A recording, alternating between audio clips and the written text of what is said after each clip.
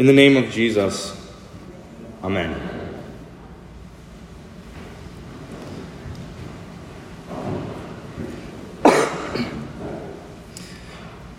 Almost 1,700 years ago, a woman named Helena went to Jerusalem, and she found the place and the actual cross on which Jesus was crucified. Her son was a Roman emperor at the time. His name was Constantine. You know him as the Emperor Constantine, who was the first Roman emperor to become a Christian. And when he learned about what his mother discovered in the year 326 AD, he ordered the people to destroy a temple built to the false gods of Jupiter and Venus, to completely turn it to dust, and in its place to build a church, a sanctuary.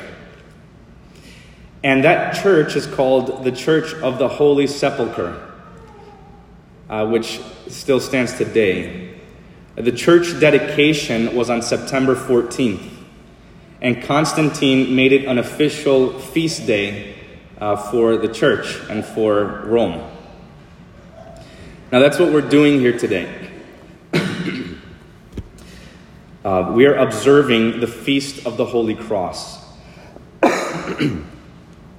I think this is remarkable because almost 2,000 years ago, Pontius Pilate, a representative of the Roman emperor, condemned Jesus to die on a cross. And then a few centuries later, another Roman emperor knelt down and venerated that same cross on which Jesus was crucified. Now, to be clear, we're not bowing down to the cross here today as if it's some relic or as if we gain some sort of infused grace or the substance of grace that we're collecting. We're not worshiping the cross or praying to the wood of the cross or deifying the cross as if we're superstitious and as if it gives us some special powers or abilities or a magical thing. What we're doing here today is we're simply considering the profound mystery of what Christ did on the cross and what he turned the cross into. To really understand this mystery, we have to be honest about what the cross actually is. The cross is very graphic, it is gory, and it is an awful thing. It is terrible. And I know it makes people upset. I know people don't like to see it. If a Roman soldier, for example, teleported and time traveled here today and walked into the church, he would be utterly flummoxed at seeing the cross here and how many crosses are here in the sanctuary. He would be flummoxed and befuddled to see what's hanging in the church, to see what you're wearing around your necks, what you have in your homes, what you have above your bed. He would see a crucifix, a cross in your homes, and he would be flabbergasted. What are you doing? Why do you have that? It would be something like us going to somebody's house here today and seeing a picture of a noose above their bed, or an electric chair in their living room, just a painting of an electric chair, something like that, or wearing it around their neck, something so graphic. And if we went there, we'd think, look, there's something really, really wrong with somebody like this, somebody who does this. That's weird. Crucifixion was a form of capital punishment, and it was one of the worst kind. The word crucifixion simply means to fix or to fasten someone to the shape of a cross. That's all it means. And the way they would do this is they would hammer nails through someone's wrists and their feet. And as painful as that sounds, that is the least painful part of the whole process. The point was to maximize the amount of pain over the longest amount of time. So to have the greatest amount of pain and stretch that out for as long as humanly possible. That's how it was designed. That was the point of it. And so people didn't die on the cross through a loss of blood or just through pain or something like this. They died by asphyxiation, They suffocated to death. And this took over several hours, dozens of hours, even days of this agony. It's like drowning slowly without any water, just in the open air.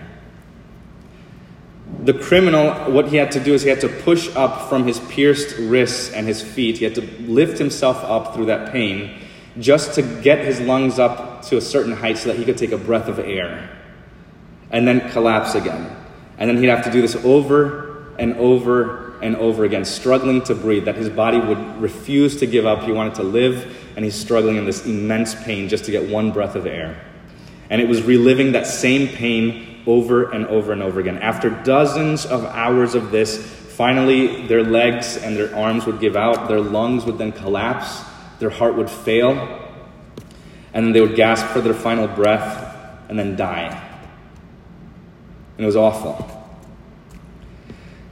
In fact, just saying this out loud is awful. It's revolting and it is gut-wrenching. And that's why this was reserved for the worst criminals, the worst sort of people, the most disgusting and awful people. As awful as it was also just. It was fair. Because if you go out and you do something awful, well then something awful will then happen to you. If you take someone's life, well then your life will be taken, and it will be publicly displayed before all people. And this was the cross was a warning to people that this is what murderers deserve. This is what thieves deserve. This is what it's coming to you. This is exactly how you would want to see murderers and the worst kind of people treated. You wanted them to have this sort of death. It was an eye for an eye and a tooth for a tooth. So keep all of that in mind as we turn to John chapter 12, the gospel lesson for today. This gospel lesson that you just heard takes place on Holy Week. It was on Sunday of Holy Week. It takes place about 5 days before his crucifixion. Here we see some Greeks tell Philip, they go up to Philip and they say, "Sir, we wish to see Jesus." And now I've heard people talk about this text as if it's some sort of good and pious thing that they're asking for. I'm not quite sure that's the case here. I don't think they're asking to see or to hear Jesus' words. I think they're coming to him to see his works. They want to see something miraculous. They've heard about these signs and wonders, and they want something else out of him. They seek signs and wonders from him. Whatever the case might be, they tell Philip. Philip then tells Andrew. Philip and Andrew go and tell Jesus. And then Jesus hears this, and he responds to them, and he says this: "The hour has come for the Son of Man to be glorified." It's as if Jesus said, look, if they want to see glory, if they want to see a sign and a wonder,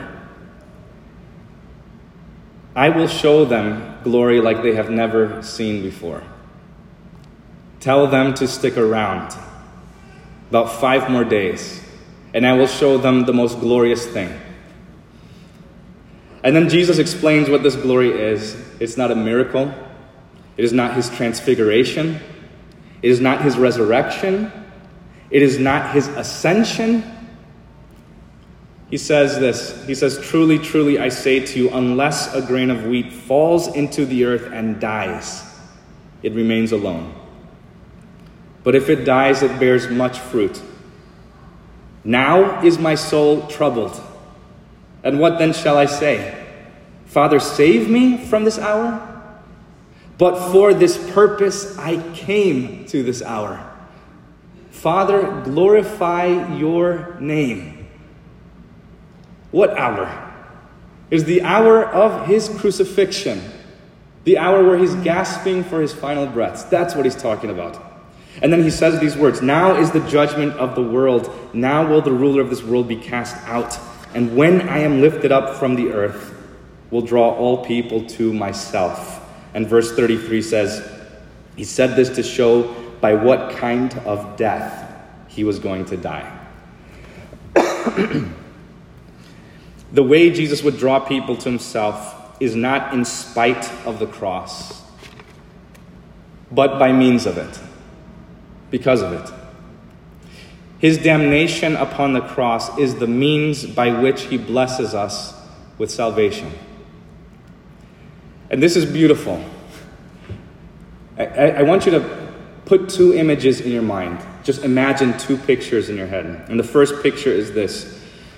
Picture Jesus high and lifted up, elevated, sitting on a great throne, surrounded by angels of heaven, perfect and holy and radiant light beaming from his face, and choirs singing all around him, and this great divine light. I want you to picture that picture that, Jesus high and lifted up in that way.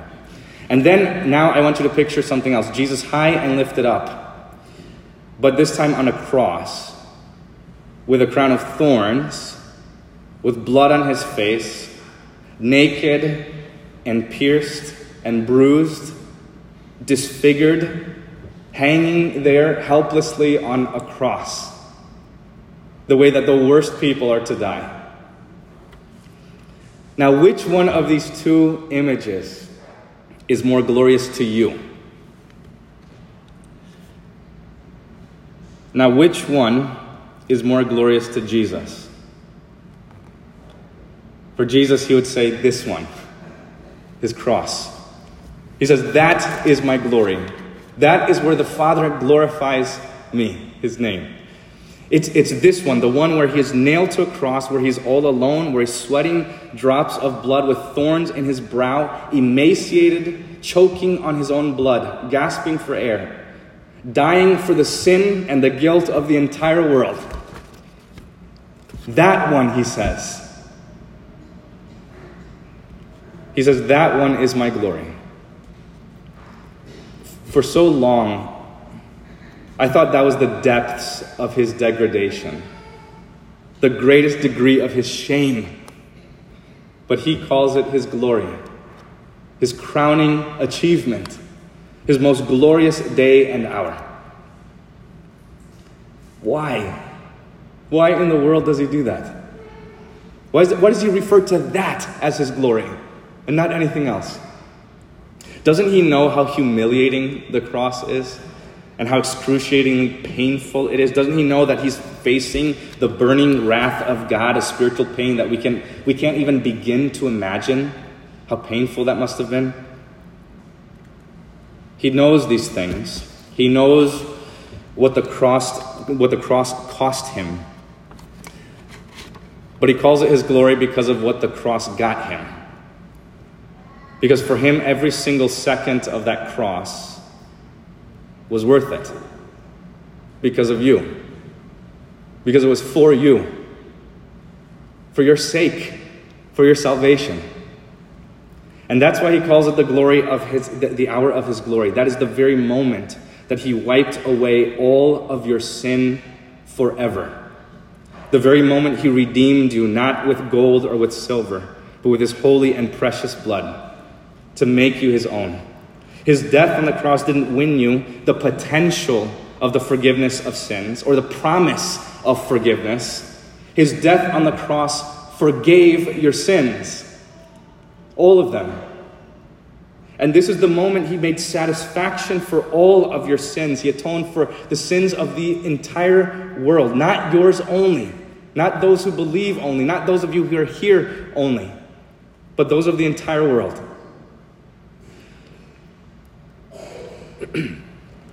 The reason I'm saying this is because there's a trend in a lot of churches to sort of move on from the crucifixion of Jesus. And it's a temptation for Christians to sort of put this in the rearview mirror, as if it's just some historical point in time. There was just a little blip here on the radar, and the real thing, we're moving on from that.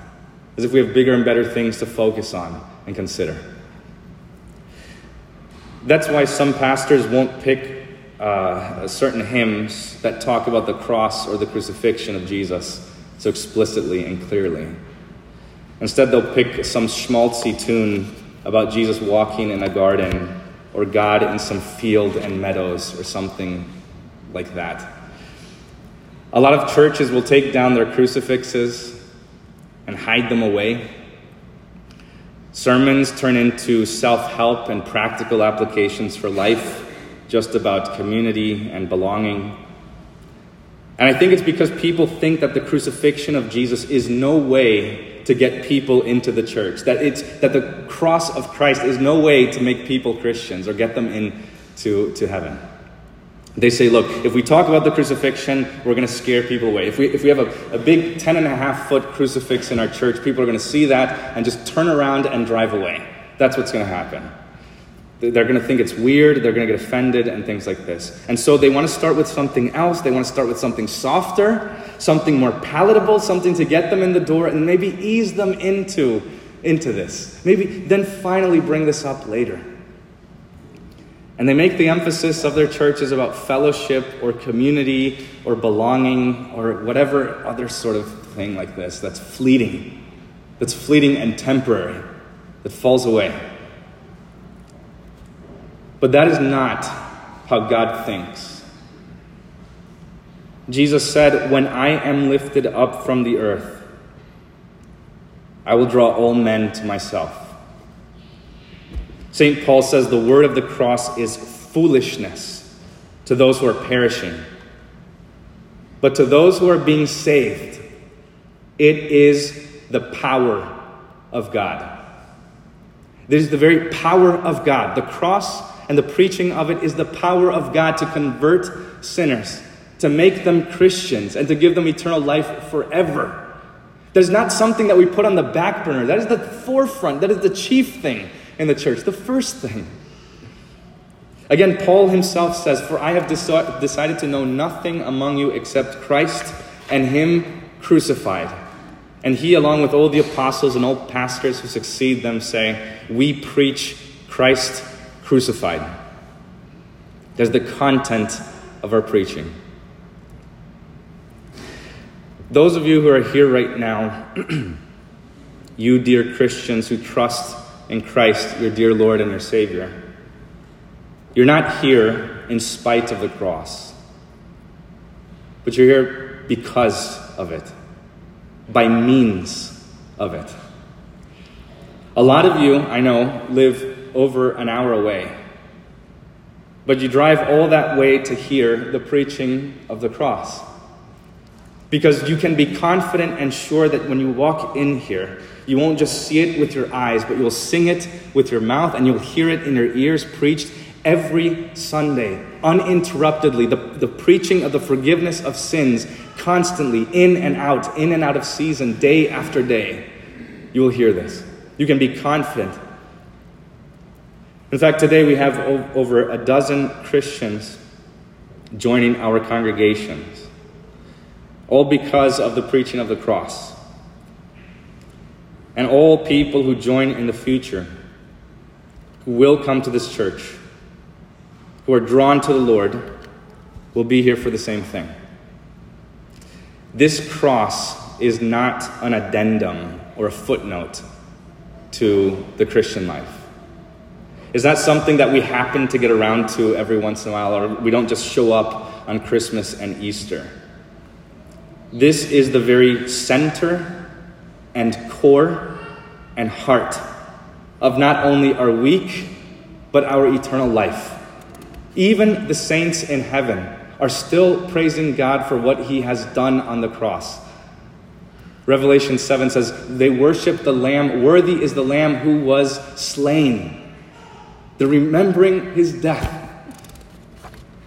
Now, before I close, I want to say one last thing.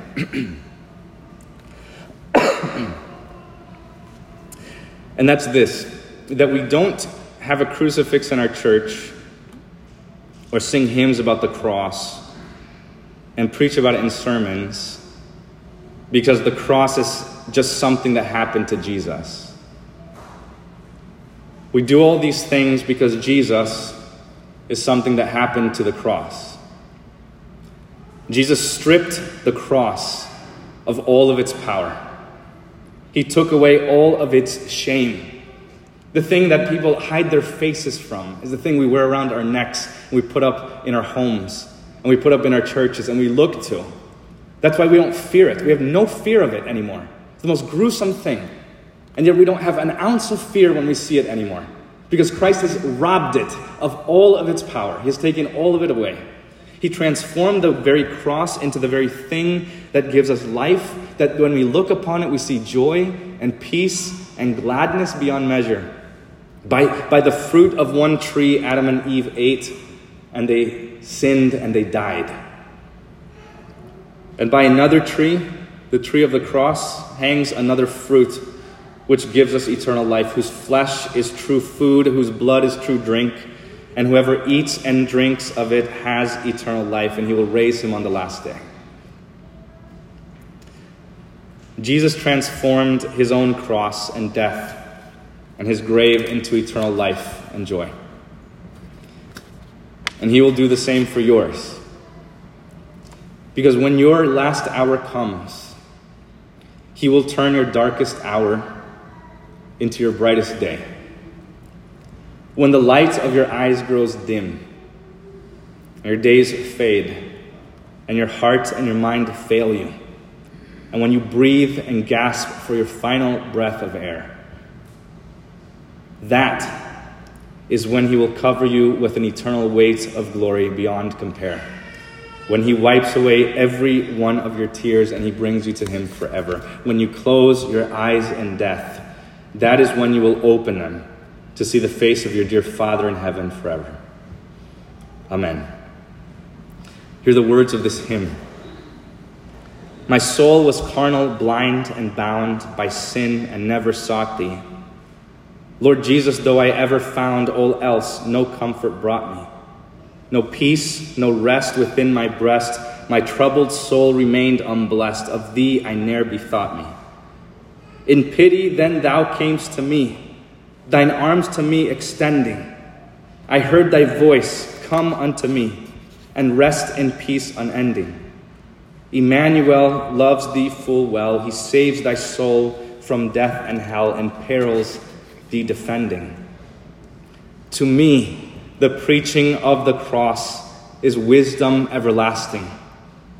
Thy death alone redeems my loss, on thee my burden casting. I in thy name a refuge claim from sin and death and from all shame. Blessed be thy name, O Jesus. The peace of God which surpasses all understanding, guard your hearts and your minds in Christ Jesus our Lord. Amen.